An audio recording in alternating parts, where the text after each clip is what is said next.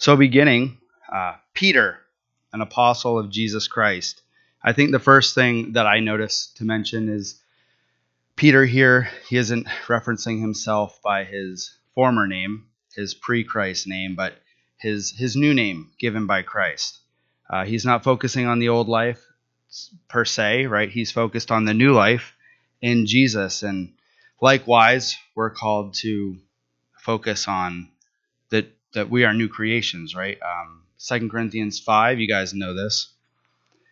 2 Corinthians 5:17, therefore, if anyone is in Christ, he is a new creation. Old things have passed away. Behold, all things have become new. And he talks about, actually, I want to read down through the end of verse 21.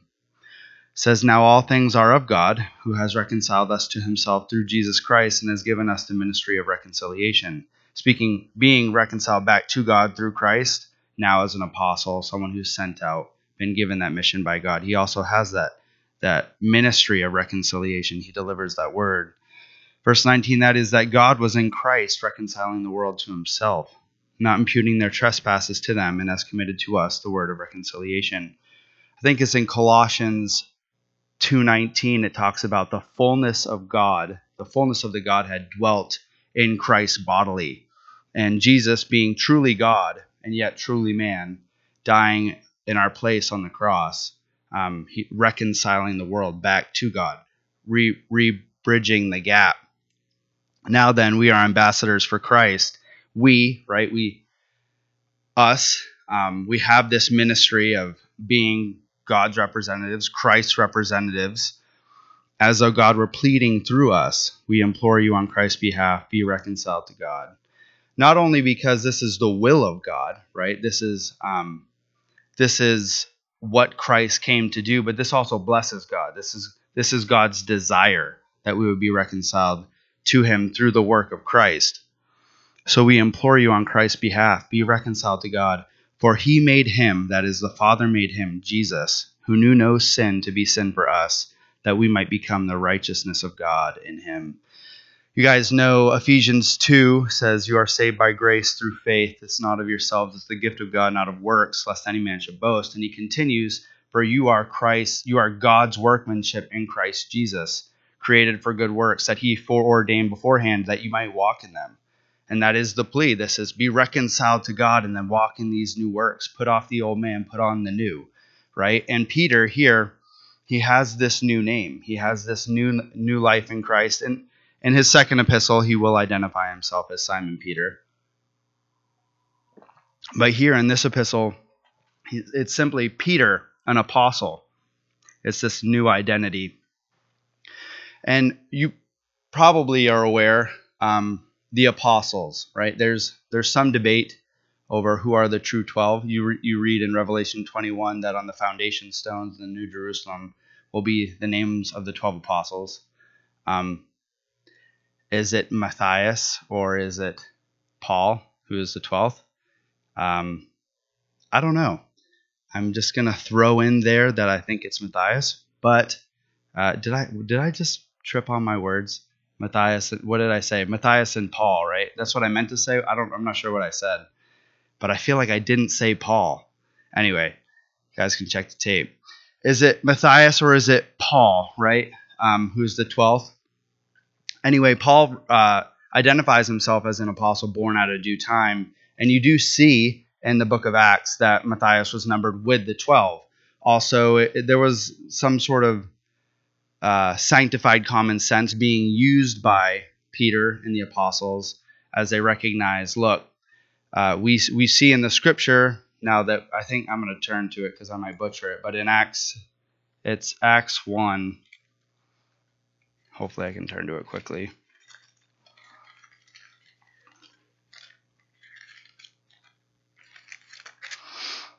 It says, in those days, Peter stood up in the midst of the disciples. Altogether, the number of the names was about 120, and said, men and brethren, the scripture had to be fulfilled, which the Holy Spirit spoke before by the mouth of David concerning Judas, who became a guide to those who arrested Jesus. For he was numbered with us and obtained a part in this ministry. Now this man purchased a field with the wages of iniquity, and falling headlong, he burst open in the middle, and all his entrails gushed out. So basically, it's setting the stage for Judas is no longer with them. He was numbered with the 12, and it became known to all those dwelling in Jerusalem. So the field is called there in their own language, Akel Dama, which is the field of blood. So just on apologetic note, you guys probably remember in the scripture that Judas went back to the religious leaders and said, "I betrayed innocent blood." They said, "What's that to us?" And he throws the money back into the temple. Of course, recognizing this is now blood money, it can't be put into the temple treasury, and they take it out and they buy the field. It's then, because it was the money given to Judas, the one who betrayed Jesus, it was then given him. He was the one who was given credit for buying the field. Just in case you think the scripture says two different things, this was commonly understood in the culture. But in verse 20 says, "For it is written in the book of the Psalms, let his dwelling place be desolate, and let no one live in it, and let another take his office. Therefore, these men who have accompanied us all this time, that the Lord Jesus went in and out among us, beginning with the baptism of John to that day when he was taken up from us, one of these must become a witness with us of his resurrection." They proposed two: Joseph, called Barsabbas, who was named Justus, and Matthias. So anyway, the point I was making there wasn't so much that I've heard some say that they think the 11 were kind of presumptuous or misguided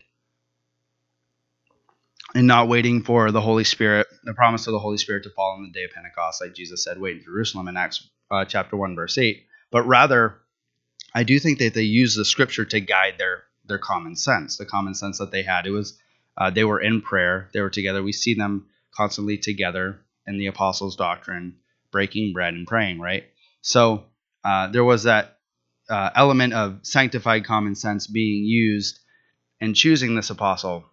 But apostles also used in another way in the scripture, and it can be simply used for one who is sent out, simply sent, right? Like a missionary could be referred to as an apostle. They're not going to have the same level of authority as the ones who were with Jesus from the beginning of his ministry, right, from his baptism all the way through to his ascension, of course, witnessing the miracles, the crucifixion, being eyewitnesses to the resurrection, and the 40 days he does ministry afterward. They're not going to have that same ministry, but the same word would sometimes be applied to them, apostle, one that is sent.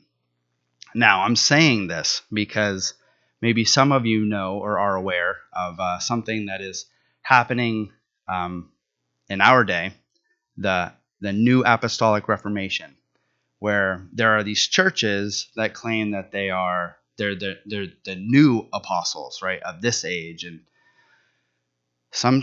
oftentimes, very weird things happen in these churches, like pressing up against the wall as hard as you can to activate the gift of the Holy Spirit, or laying on a deceased saint's grave to soak up the remainder of the anointing of the Spirit that was on their life, or things like that.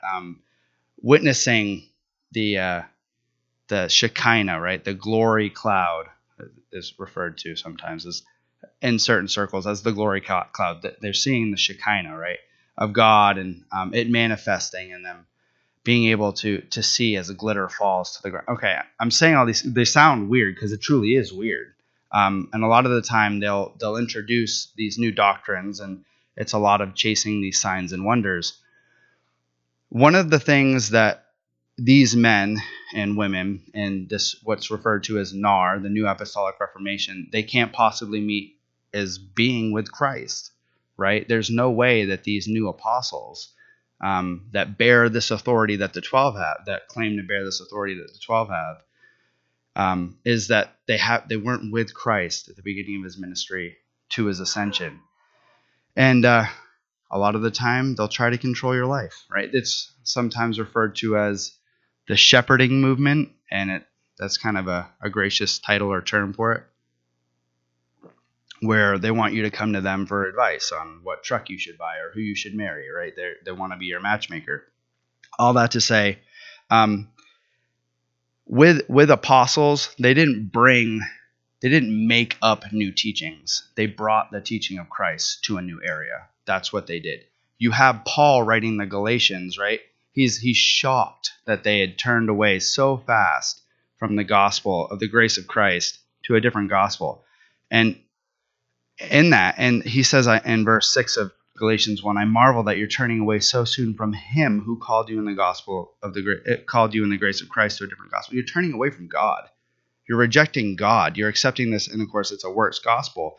But when you get down to verse 8, he says, if we or an angel from heaven, or even an angel, right, preach any other gospel to you than that what we have preached to you, let him be accursed. Let that person be accursed. At this point in time, the word of God has more authority than even the apostles do, right? They brought the teaching, but it is the word of God that has the authority. They have the authority as they bring Christ's teaching, as it reaches a new group, or as they correct an understanding at an established church. So it's not the men who carry the authority, it's the word of God. They might be a teacher, right? They might be a shepherd over the flock, and they care for the flock, but it's the word of God that has the authority. They don't make new doctrine, they deliver teaching. This hasn't changed, right? It's Moses going up on the mountain and bringing back to the people the word of God. It's not that Moses, right, in Exodus had the authority. It's that God chose Moses, and he met with Moses, and he gave him his word. He gave him his law. He met with him, and it was God's law. You guys I say that a lot when I teach. I know you guys are a well taught group of people. Isaiah 40 verse 8, right?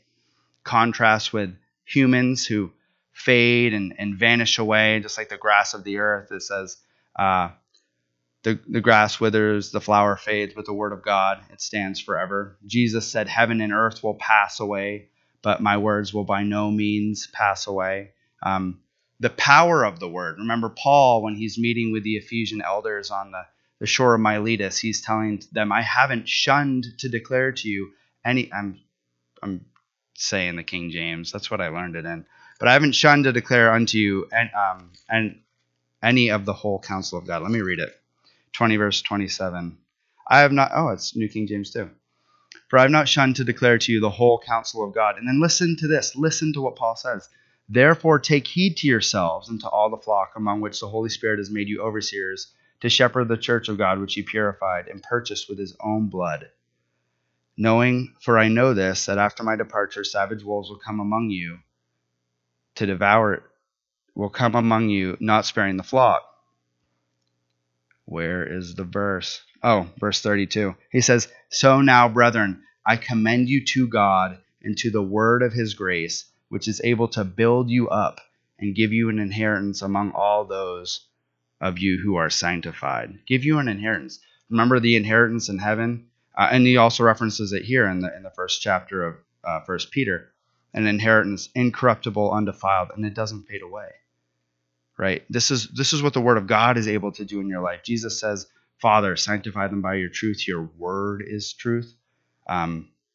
Hebrews 4:12, the word of God is living and active, sharper than any two-edged sword, able to divide between the soul and the spirit, and it is a discerner of the thoughts and the intentions of the heart.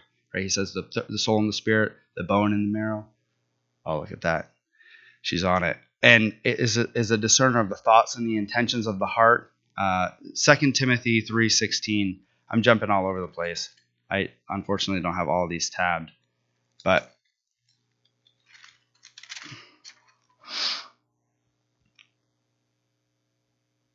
is it second or is it first?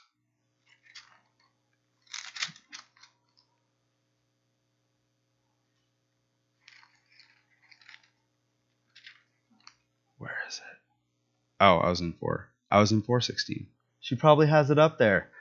All scripture is given by inspiration of God and is profitable for doctrine, for reproof, for correction, for instruction in righteousness, that the man of God may be complete, thoroughly equipped for every good work. And just a message to the ladies, right? When scripture talks about men, boys, it says men, right? When scripture talks about women, girls, it says women. When scripture talks about men and women, it says man, the man of God, because we all fall under that umbrella of mankind. So of course this is talking about women also in verse 17, if you want to change it to the next verse. But I'll read it again, that the man of God, or of course the woman, may be a complete, thoroughly equipped for every good work. This is the power of the word of God in our life, right?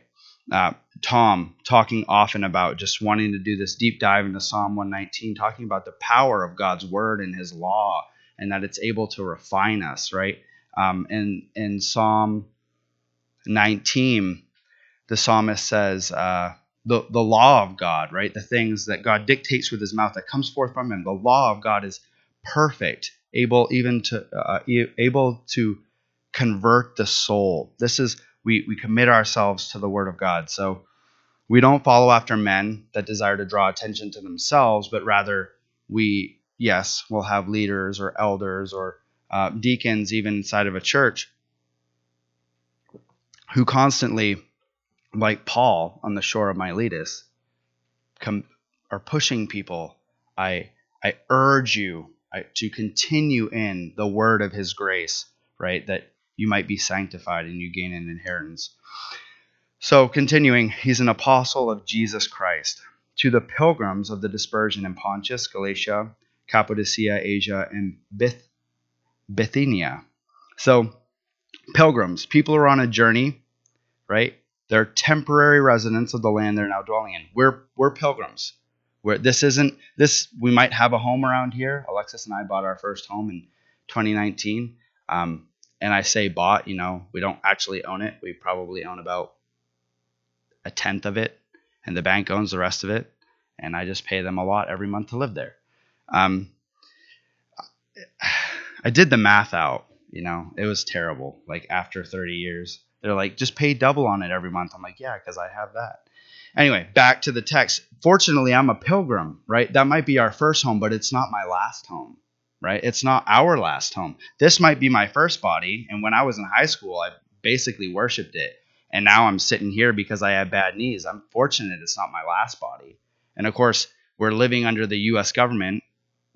I don't know how many of us have lived in other countries in the world, but fortunately, we're not going to live under the U.S. government forever. It's not the last government we're going to live under. We are pilgrims. We're passing through, and we can praise God for that. We always have a reason to be hopeful as pilgrims, right? Knowing where our home is. We can be realists, but the more sometimes people who are pessimistic, they're like, well, I'm not a pessimist. I'm just a realist. But if you believe the word of God, you can read the word of God. And even if you're a realist, you can still be an optimist. Like, what do you have not to be optimistic about? Read, I'm jumping again. Romans is beautiful. Romans chapter 8 is such a beautiful passage. But listen to this. It says, what then shall we say to these things, right? About all these things that we suffer, right? If God is for us, who can be against us? He who did not spare his own son, but delivered him up for us all, how shall he not with him also freely give us all things? Who shall bring a charge against God's elect? It is God who justifies. Who is he who condemns? It is Christ who died and furthermore is also risen, who is even at the right hand of God, who also makes intercession for us. Who shall separate us from the love of Christ? Shall tribulation or distress or persecution or famine or nakedness or peril or sword? As it is written, for your sake we're killed all day long. We're accounted as sheep for the slaughter. Yet in all these things we are more than conquerors. Not just conquerors, we're greater than conquerors. We're more than conquerors through him who loved us. For I am persuaded that neither death nor life, nor angels, nor principalities, nor powers, nor things present, nor things to come, nor height, nor depth, nor any other created thing shall be able to separate us from the love of God, which is in Christ Jesus our Lord. And we ought to be humble. We ought to be humble, but you can be ridiculously confident, right? The promise of life in Jesus and the fact that our eyes aren't to be set on this life. I think it's Colossians 3 says, therefore, if we are raised with Christ, we ought to set our eyes on heavenly things where Christ is seated at the right hand of God. Don't set your mind on the earth. That might be Philippians. But anyway, it's in the New Testament, and I'm certain Paul wrote it. Don't set your eyes on the earth. Set your eyes on heavenly things, right? Actually, I think he says it He says something similar in Philippians 3. That's why I'm getting confused. But it is the beginning of Colossians 3. So we're pilgrims, and then of the dispersion, right? The dispersion being that persecution at this time, when Paul's writing this, is ramped up. Peter, I'm going to do that right. When Peter's writing this, it's ramped up, right? Roman persecution. You think of as much of the persecution that was coming from the religious elite in Judaism within Rome. Nero blames the fire, right? Nero starts a fire, and he blames it on the Christians. Nero's also mislabeling Christians. He fans the flame of hatred for the Christians by perpetuating the myth that they're cannibals because they partake in the Eucharist, right, which is a remembrance of the shed body and blood of Christ. But he's saying, look, they eat this. They eat the body of their master. It's a misrepresentation of what we have in the Lord's Supper. But also in this, as the persecution heightens, right, as there's more reason to hate the Christians, not only from the Jews but also from the Romans, that because of Nero's, because of the rumors being spread by the emperor, by Caesar Nero, the people there's a dispersion, right? It reminds them, look, I mean, quite literally, you're a pilgrim. You're not even in your homeland at the moment. You're being sent out. He references these 5 places in Asia Minor, but you guys, see, I did it again. I'm certain you do remember in Acts after the stoning of Stephen, and the persecution ramps up from there, and Saul's given the letters to hunt the Christians down and kill them. Well, even at that time, you read about how the gospel message spread. So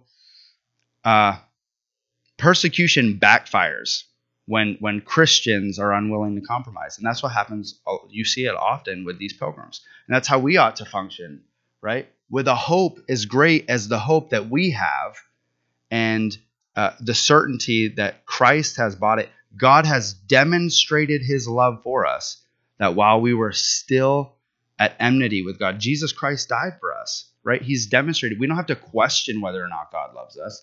We don't have to question whether or not he's for us. He's demonstrated that he's for us.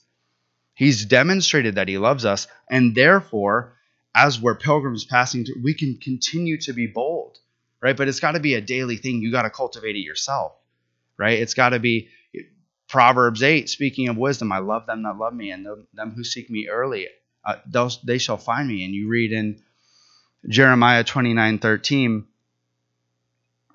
those who seek me with their whole heart shall find me, right? And Jesus says, if you love me, you'll keep my commandments. And if you keep my commandments, I will come to you and make my home with you. And so will the Father. And we also have the promise that when he departs, he'll send the Comforter to us to comfort us, and he'll lead us in all wisdom. And you don't have to be worried about the things you're going to say when you're delivered up to the religious elite, to the judges, right? To be questioned, to be stoned, because in that very hour, the Holy Spirit's going to give you the words to speak. But this is something you've got to make this the rule of your life. This is something that you seek first, right? Seek first the kingdom of God and his righteousness, because all these things are fading away. All of these things, you can't cling to them because the government can rip them right out of your hand if they want to, right? And we're called to be bold, and the way we do that is we set our eyes on Christ. We set our eyes on heavenly things where Christ is seated at the right hand of God. And as these pilgrims in the dispersion, you see them fanning out, right? But also the Christian faith follows. This world, it might be our first home, but it's not our last. So we're pilgrims, also called elect according to the foreknowledge of God the Father and sanctification of the Spirit, for obedience and sprinkling of blood of Jesus Christ. Now there's a massive debate about the term elect. But one thing that is nice to know is you are elect in God, right? God did choose you. It says according to the foreknowledge of God. And I don't know how many Calvinists are in this room. And if you're a Calvinist in that room, I'm fine with that. I have no Calvinists or my brothers. I am not a Calvinist. But and I have reasons, but I am comforted by the fact that I am in fact chosen by God. I'm comforted by the fact that God knows me. He knows me intimately. He knows everything about me. You read in Psalm 40 that the thoughts that he has toward us, they can't even be numbered, right? You read in Psalm 139:16, your eyes saw my substance, being yet unformed, and in your book they were all written, the days fashioned for me, when as yet there were none of them. God's got this all figured out. He's had it all figured out since eternity past. Okay? So I take comfort in that. I don't even know if I care to get into the Calvinism debate.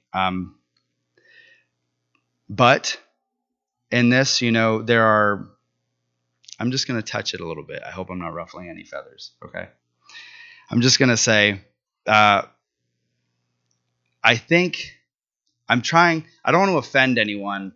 I don't want to oversimplify it, but I'm going to give my understanding of what I think a lot of the issues about when it comes to Calvinism. It seems to me that the Calvinists would assume that if God chose you, you have nothing to do with the choosing also, right? I agree. God chose us. But I also read things in like Acts 17. Paul is at the Areopagus and he's preaching and he says, truly these times of ignorance God has overlooked, but now God commands all men everywhere to repent. He commands men to repent. There is this, I don't believe, right? You see Moses saying things like the commandments are not too far from you that you can't do them. Like you can't do these things when he's giving the law to these people. In Calvin's first book of the Institutes of Christian Religion, here I go. I said I wasn't going to get too much into it. I'm going to a little bit.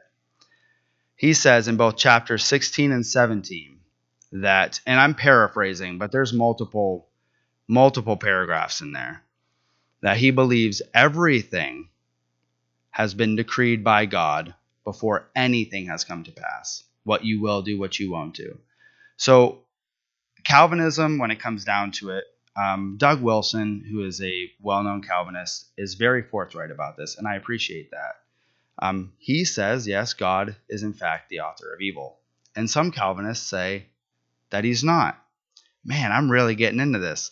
But my contention is that God is calling them, right? Remember Joshua, choose this day whom you will serve, right? Whether Yahweh, right, or the gods that your fathers worshipped on the other side of the Euphrates. But as for me and my house, we will serve the Lord, right? There seems to be a call, like choose who you're going to serve. And it seems rather disingenuous to me if God is inspiring Joshua to say this, but yet God has decreed every decision that you're ever going to make. Yeah. Gosh, I love my Calvinist brothers. I do. I actually did I did evangelism with a Calvinist last Sunday night, and it wasn't Tom because Tom's not a Calvinist, but Tom was there. Anyway, I do love them, but I feel like I can't just pass over election according to foreknowledge. So anyway, it doesn't talk about the full scope of everything that's foreknown by God right here in this passage, but it does tell us in Acts 15 that God foreknew all of his works from eternity past. Like he knows all of them. I think that's a beautiful thing. And we're going to move forward. We're not going to talk about this anymore, but we're elect according to the foreknowledge of God the Father and the Father. God the Father, right? Remember how much that offended the Jews, John 5, when Jesus called God his Father? And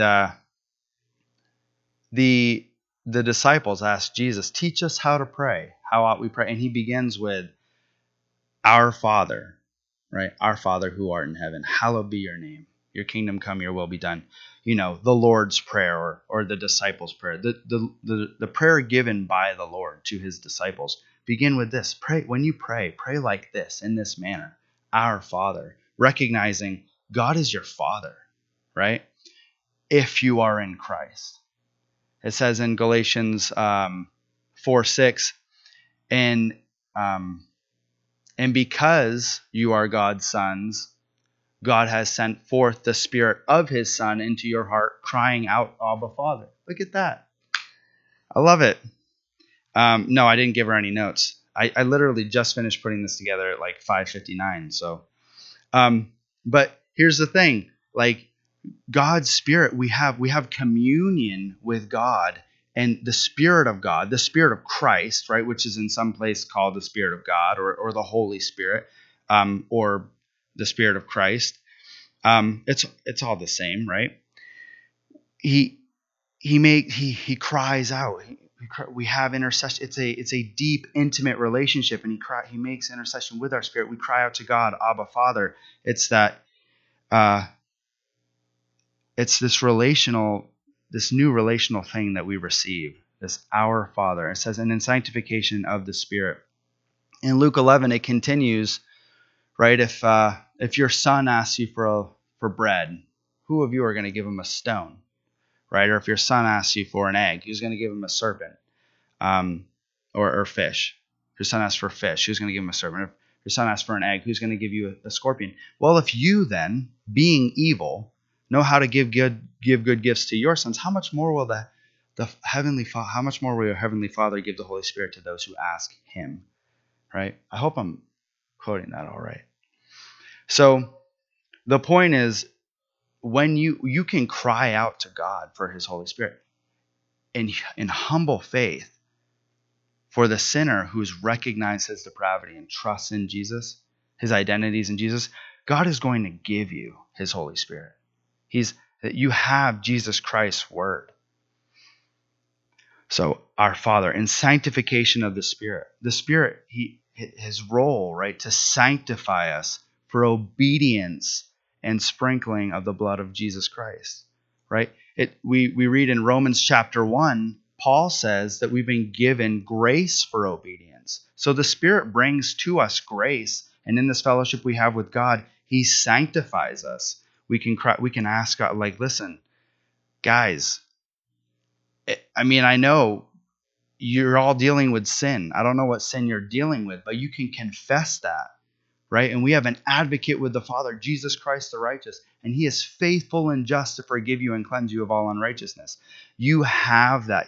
As God is your Father, you can come to Him and you can make petitions before Him at His throne of mercy and grace. You can receive grace to help in time of need. And it's also for obedience and sprinkling of the blood of Jesus Christ. And of course, this is an allusion back to the Old Testament because we weren't sprinkled with Jesus' blood, and neither were the recipients of this letter. But in speaking of the sacrifices in the Old Testament, they were often sprinkled on the participants who brought the sacrifices. You even read in Exodus 23 and 24 when Moses comes down off the mountain and he makes that covenant. He sprinkles the Israelites with the blood of the sacrifice that he sacrificed. And there's 2 million people. That's a lot of blood. Obviously, I'm joking. It wasn't everybody, but they partook together corporately. So, and again, this is one of these things where you learn that Jesus is a fulfillment of the Old Testament. You have types in the Old Testament, and you have Jesus who is the antitype, right? Or you have shadows, and you have Jesus who is the substance. It's like Jesus. Yeah. I don't know how I do this, but let's just imagine this is New Testament, right? You have Jesus over here standing in the New Testament, casting His shadow over here on the Old Testament. And then you see, right, you read all these things and you understand some of these things about the Messiah. And then when you see it in Jesus, you say, oh, that's what that's all about, right? You see, as you get more clarity as it comes together. And here, even in this, the sprinkling of blood of Jesus Christ. And we'll, hopefully, if we get to it, we'll touch on that topic of types and antitypes and shadows again. But here in verse 3, Peter goes, "Blessed be the God and Father of our Lord Jesus Christ, who, according to His abundant mercy, has begotten us again to a living hope through the resurrection of Jesus Christ from the dead." He begins with, blessed be the God and Father of our Lord Jesus Christ. This reminds me of doing like evangelism. So last Sunday, I was invited, and I therefore invited you guys to go do evangelism at the waterfront in Bangor. There was supposed to be a concert there, and I assumed I was going to go evangelize concert goers. Showed up at the waterfront in Bangor, and I found out that there's a massive drug problem in Bangor, and there are people lying around the waterfront with first aid kits and boxes of hypodermic needles. And I don't know how many of them had their drugs on them, but it seemed like all they needed to do at that point was find a dealer to get these drugs. Anyway, a lot of these people are disillusioned, and a lot of them aren't. But as we're having conversation with people, and we're talking not only about the promise that God made about his Messiah, and put the stamp, the marking, so that how you can know who he is, the who, the where, the what, the when, the why, right? These things, talking about them, but then also talking about like practically what this results in life, in real life, right? And I hear Tom, and I hear the other guy we went with named Oliver. And the first guy we talked to, his name was Tom. So we had two Toms and two Olivers involved in this conversation. But he's like, I hear that, my ex-wife experienced, she told me she experienced something like this, what we're talking about. She's like, 5 years ago, she's pursuing God, and she has this experience. She said she has this experience with Jesus, and he's just overwhelms her with his presence. And then she just found her whole life just at that point wrapped up in trying to pursue him. And as she does, she gains this peace.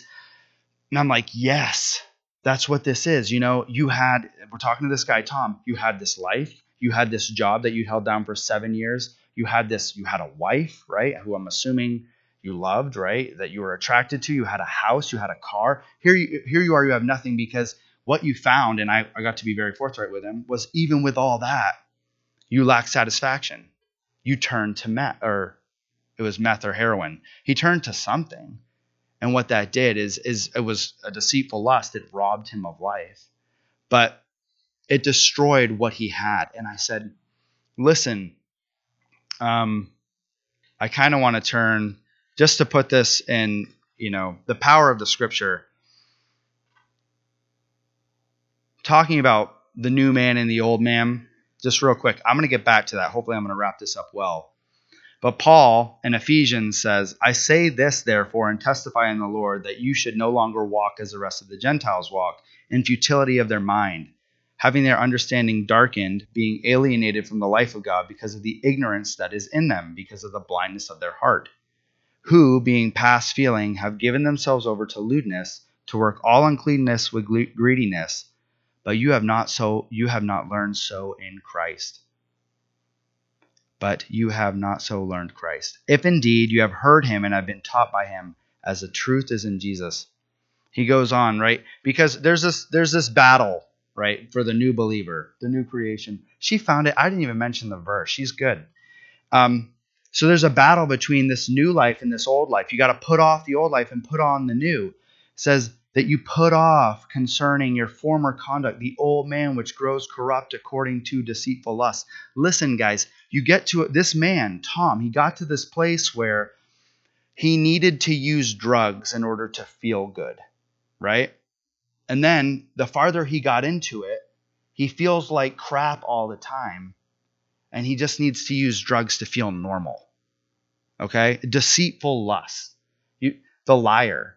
He lies to save face, but what does he do? He actually completely destroys his credibility, right? It's a deceitful lust. People will do unfortunate things like sleep around because they're desperate for an intimate relationship, and what they end up doing is they ruin every relationship they enter, because there's no purity in their sexual life. And the thing that should mean the most to them, Paul says that sexual sin is the worst kind of sin because it's a sin against your own body, right? And some of these people, they want to feel intimacy, so they sleep around and they ruin it's deceitful lust. They ruin every relationship they have. And so I'm talking to this guy, I'm telling this guy, right? Like, listen, and I'm just going to bare my soul. No, actually, maybe I won't get that forthright. The sin that crippled me before I came to Jesus, Jesus has given me complete freedom over, complete victory. It's like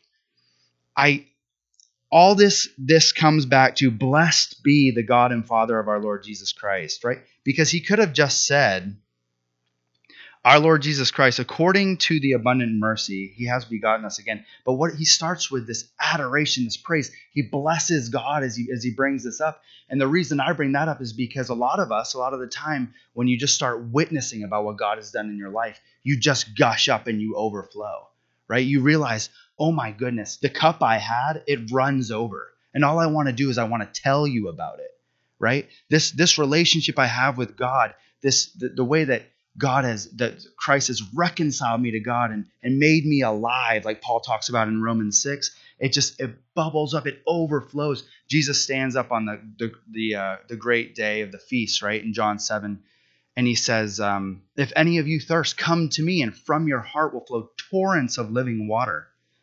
Right? This is that, I imagine this bubbling up, this overflowing, and it's the same, like, yes, this is who Jesus is.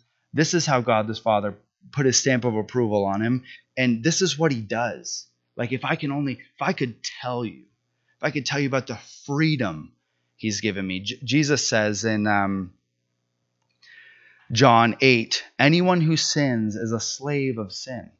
And a slave doesn't abide in the house forever, but a son does. Therefore, if the Son has set you free, the Son has set you free, you are free indeed. How can that not just cause you to burst forth in praise, right? And if we're not experiencing that, what we ought to do is we ought to throw off the things that so easily ensnare us.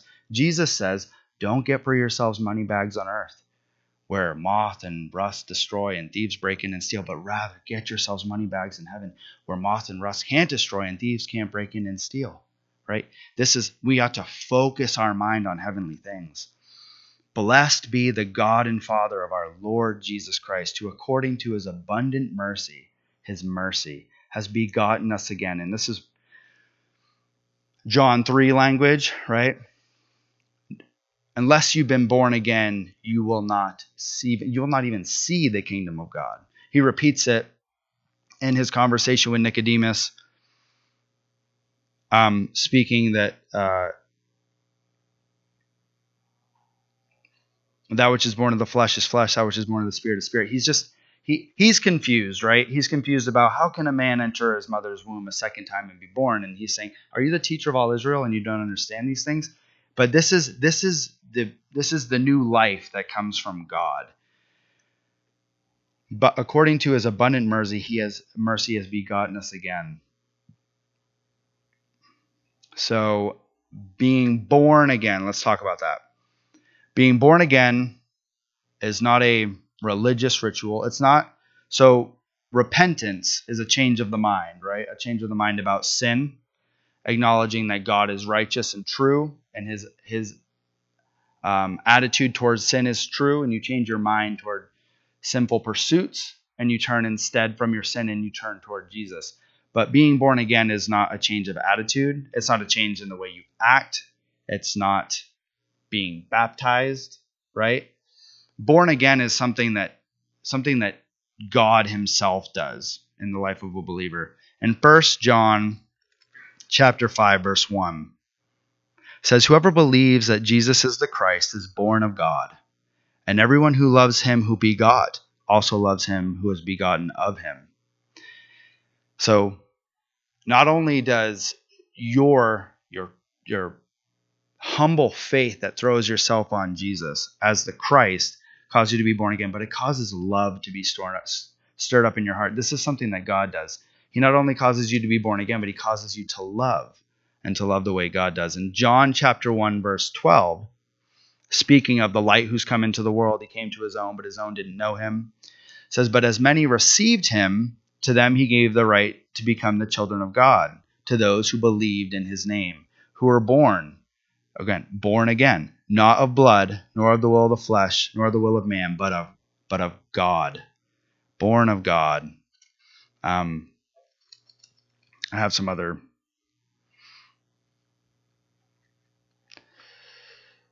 John 3:8, the wind blows where it wishes, and you hear the sound of it, but cannot tell where it comes from and where it goes. So it is everyone who's born of the Spirit. right? The Spirit does what he wants. The Spirit gives life to. You don't know how it works. This is an act of God, God's Spirit.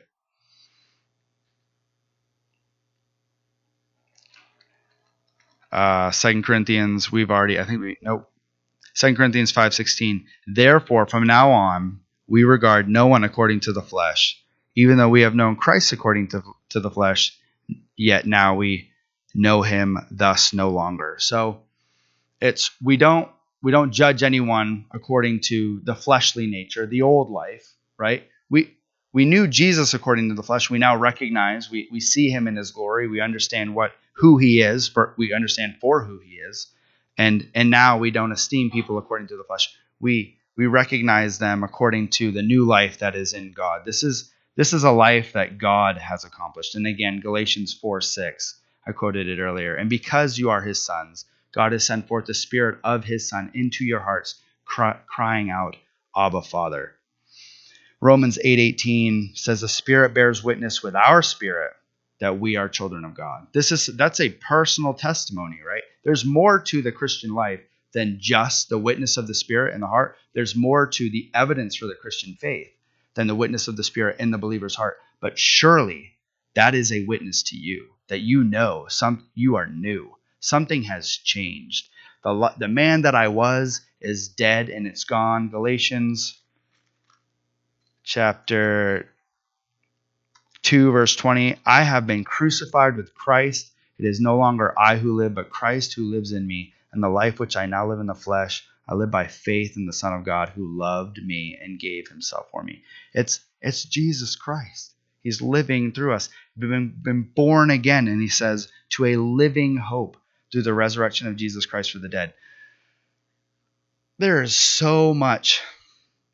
It's funny how we're 2,000 years removed from the crucifixion and resurrection of Jesus Christ, and yet it's the proof of the resurrection is so grounded in history that the most reasonable explanation is that Jesus Christ in fact raised from the dead, right? And it talks, and I don't really have time to go through all of it. I've done it before. Just the 5 minimal facts. I'll list them. Jesus was crucified under Pontius Pilate. It's agreed upon. These things are agreed upon by the vast majority of historians. The tomb was found empty. Okay. And of course, there was a Roman guard set over it. It was sealed, right? And there was a Roman guard set over it. And the tomb was found empty. Women were the first ones to testify about the empty tomb. And you might think that's nothing. And of course, there's equality within Christ. That is a distinctly Christian thing, the equality between men and women. But at the time, a woman's witness would be devalued. You'd be devaluing your story if you use women. And at the time, it might have devalued the story. But now to historians, they recognize that it actually gives credence to the story. Because why would you make that up? You'd rather make, it was Peter. It was Peter who found it. It was John, right? But no, it was actually women who first found it. And the apostles were honest. They disbelieved, right? We have the whole doubting Thomas, right? But they doubted till they saw Jesus the same way Thomas did. So that's kind of unfair. That's 3, okay? The independent eyewitnesses. There were dozens of accounts written by people who saw Jesus risen from the dead. And not only that, but they suffered violence for their testimony. A lot of them martyrdom. And finally, the opponents and even enemies of Jesus converted. So we have 2 of Jesus's brothers converting to the faith who doubted him early on in his ministry. And also we have Saul of Tarsus, right? He's approving of the killing of Christians, and he's also receiving letters from the Sanhedrin, from the high courts, to be able to make either Christians blaspheme the name of Jesus or be put to death. All of these things, I said I didn't have time, but hopefully I summed them up quick. These things point to a resurrection, but also it's a living hope. Guys, as the world's passing away, people recognize it. One of the most depressing things I ever heard was listening to a woman who was 105 years old. I listened to her to an interview she was having, and I hope she was a Christian. But one of the things she said that was depressing about living to 105 is that everybody she knew, including their children, were dead. And it was just the grandkids of the people that she knew were now elderly, right? And of course, she's saying, I hope I die before they start dying. And how weird is it? Like, everyone wants to live to be old, right? But then you get to be 105. And it's like all of your friends are dead. And most of their children. And that's depressing. The world is passing away, but we have a living hope. Hebrews 11 says, speaking of the hall of faith, right? These all died in faith, not having received the promises, but having seen them from afar off. They were assured of them. This is in verse 13. Embraced them and confessed that they were strangers and pilgrims on the earth. For those who say such things declare plainly that they seek a homeland. And truly, if they had called to mind that country from which they had come, they would have had opportunity to return. But now they desire a better, that is, a heavenly country. Therefore, God is not ashamed to be called their God, for he has prepared a city for them. This living hope that we have is similar to what these saints who died in faith, not yet seeing the fulfillment of the promises, but having confidence, going to the grave with the hope that what God said he would do, he would accomplish in the future, right? It's, guys, the gospel, the future hope, it's not health, wealth, and prosperity. It's on this earth. Surely in Christ, at the right hand of God, are pleasures forevermore, right? At God's right hand. Set your mind on heavenly things. Yes, with Christ, eventually you'll have a new body. This lowly body will be conformed into his glorious body, but our hope is not in this life. And unfortunately, it seems that some people, the longer they live in this life, the more they're tempted to put their faith in it. But these people, it's not so. We have a living hope through the resurrection of Jesus from the dead. And he's alive, so our hope can be alive. Our hope. We have that hope. So he continues in verse 4. Well, I'll read it back from verse 3. Blessed be the God and Father of our Lord Jesus Christ, who has according to his abundant mercy begotten us again to a living hope through the resurrection of Jesus Christ from the dead, to an inheritance incorruptible, right? It doesn't die. There's no end to this inheritance. It's not perishing, and it's undefiled. It's pure from the stain of sin, right? And defilement. It's pure, and it doesn't fade away. Reserved in heaven for you. So this is reserved, right? The inheritance is kept, and then it says who are kept by the power of God through faith for salvation, ready to be revealed in the last time. So the inheritance is kept, it's reserved in heaven, and we are kept. We're kept by the power of God through faith for salvation. It's the faith that endures at last. It's that faith saves. The faith that lasts is also the faith that saves.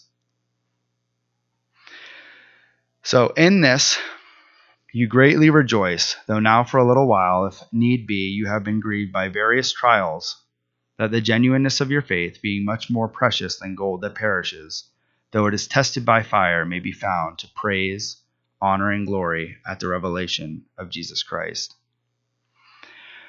So trials. We all love trials. It says, we greatly rejoice in trials. But listen, he also says, though now for a little while, if need be, you have been grieved. So these things don't have to, you can rejoice although you grieve. And it's because you have a living hope.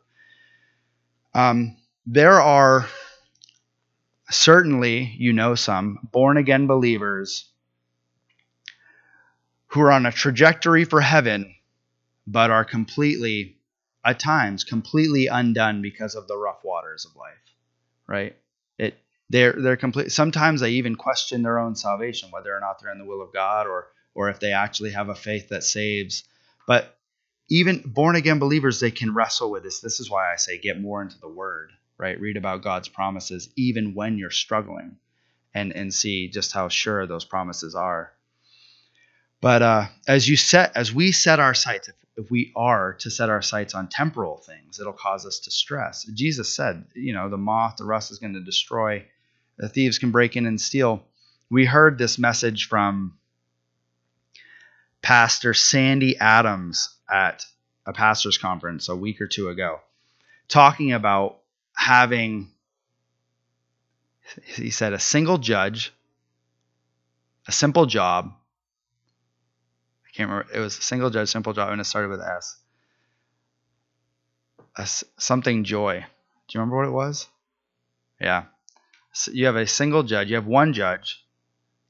You have a simple job, and you have S joy. I can't remember what the S is, but he was the beautiful thing that he talked about is in that parable where God talks about where Jesus talks about the talents being given. One gets 5. He invests or he takes the talents, he gets 5 more. One gets 2, he takes the talents, he gets 2 more. One gets 1, and he just buries it in the ground because he's scared of his master and his character. He doesn't know what he's like, and so he doesn't do anything with it. But he said, I want to focus on the first 2, right? They take the talents and they invest. And the thing that he says is, you guys, there I go again. You guys probably know. I just know you're well read. Well done, good and faithful servant. You who have been faithful with a few things.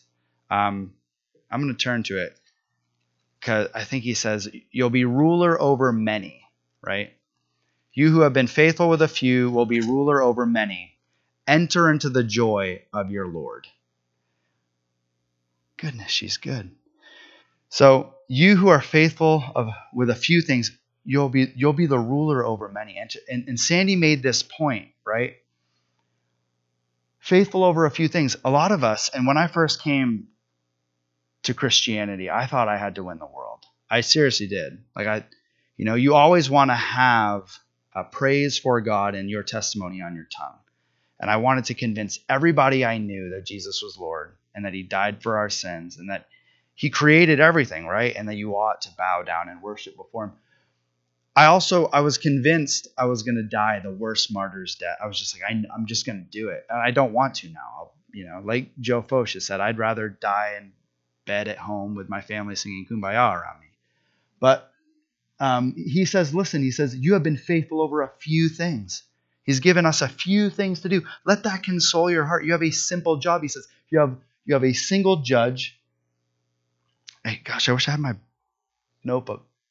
Single judge, simple job, spiritual joy. Thank you. Yes, there you go. So I told you it started with an S. Of course it did. You know that. Faithful over a few things. You're not called to win the world for Jesus. You're called to be faithful over a few things. And then he says, listen, I will make you ruler over many things. Enter into the joy of your Lord.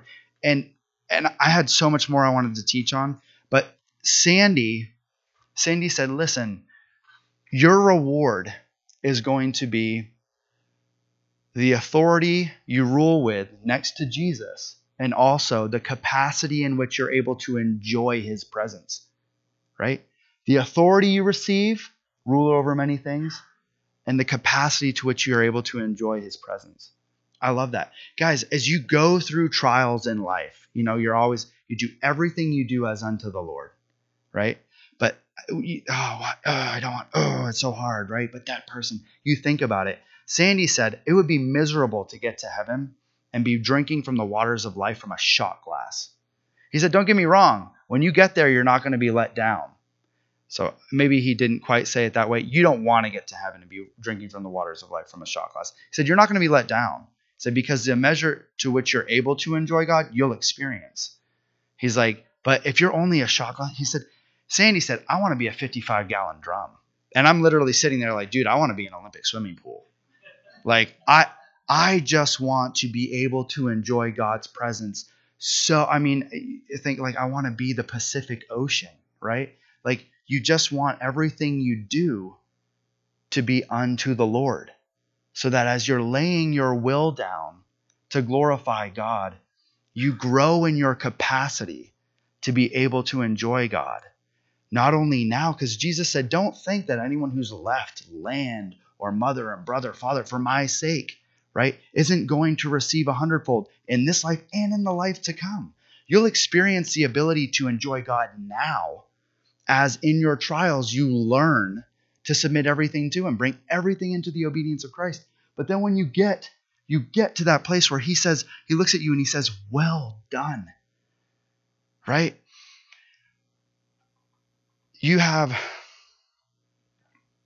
So it's weird.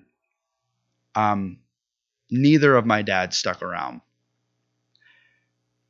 But I can remember looking, so I want to relate this to a dad thing. But so I guess I'll put it this way. My boy John was riding his bike down, if you've seen my house, we have a slight slope to our driveway. And he's just riding it down without his training wheels. And every time he gets to the bottom, he literally stops and he pushes the bike back to the top. And I had to be a little stern with him. And I said, you're not allowed to do that again or you're going inside. Because I knew he's a strong kid. I knew he could bike back up the other way. And he's like, he rides down again and he gets, and I said, I'm not kidding. You're done. You're going inside. And the point I wanted him to try to bike back up the hill. And so he got really emotional and he said, just let me try one more. I said, you can try one more time, but I'm not kidding. This is the last time or you're going inside. And so he bikes down the hill and he's literally crying. And I know this sounds like child abuse, but he swings himself around the edge of the driveway and starts to come back up the road. I said, pedal, John, pedal, pedal, pedal, pedal, pedal. And he gets to the top. I'm like, good job. Awesome, John. And he just, the tear, he's wiping the tears. He's like, oh my goodness. And he drops the bike and he runs to me and he hugs me. And all I did was good job. I'm this pathetic, frail human being. Can you imagine standing before God on judgment? He says, in front of billions of faces, and he says, well done, good and faithful servant. You have been faithful over a few things. I'll make you the ruler of many. Enter into my joy. Guys, can you imagine that? The little bit of joy, it was like a slice of heaven on earth. Just being able to, just seeing the joy. And yeah, there was a trial. He had to go through he had to pedal up the hill. He didn't want to do it. He didn't think he could do it. But I'm right there. I'm telling him, you can do it. And guys, you knew, I'm sure you know, if he started, I would have caught him. I'm not going to let him get hurt. Right? And in the same way, your Father is with you. Jesus is with you. The Holy Spirit is with you. Right? All authority in heaven and on earth has been given to me. He says, go therefore, make disciples of all nations, teaching them to obey everything that I've commanded you. Baptize them in the name of the Father and the Son and the Holy Spirit. And behold, think of this, consider this, don't lose this. I am with you always, even to the end of the age. And we can glory in that. This doesn't fade away, right? You want to lose your life for Jesus, that your capacity to enjoy him just grows exponentially all the time. So that because I have a beautiful wife. I have 4 kids, and I don't know if you guys know this, but I have another one on the way.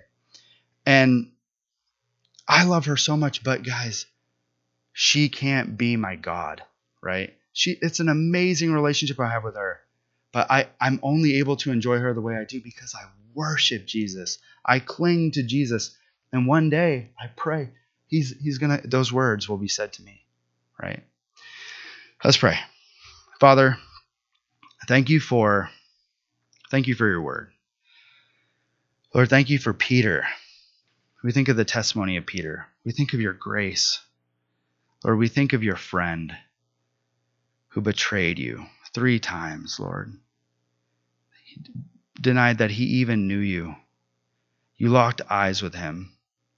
I can't even imagine the tears. Lord, I think of the times that I betrayed you. Lord, yet you restored him because you love him, and you've called us, Lord, to love those whom are yours, to feed those whom are yours, to take care of your blood-bought possession that you shed your blood for. Lord, we ask for your Holy Spirit. We know you're faithful to give it out. You're faithful and just to forgive us of sin and cleanse us from unrighteousness. And at the same time, you promised us, Lord, that you come and make your home with us, Lord. Help us to obey everything you've said, that we might enjoy you more in this life and exponentially in the life to come. We pray this in Jesus' name. Amen.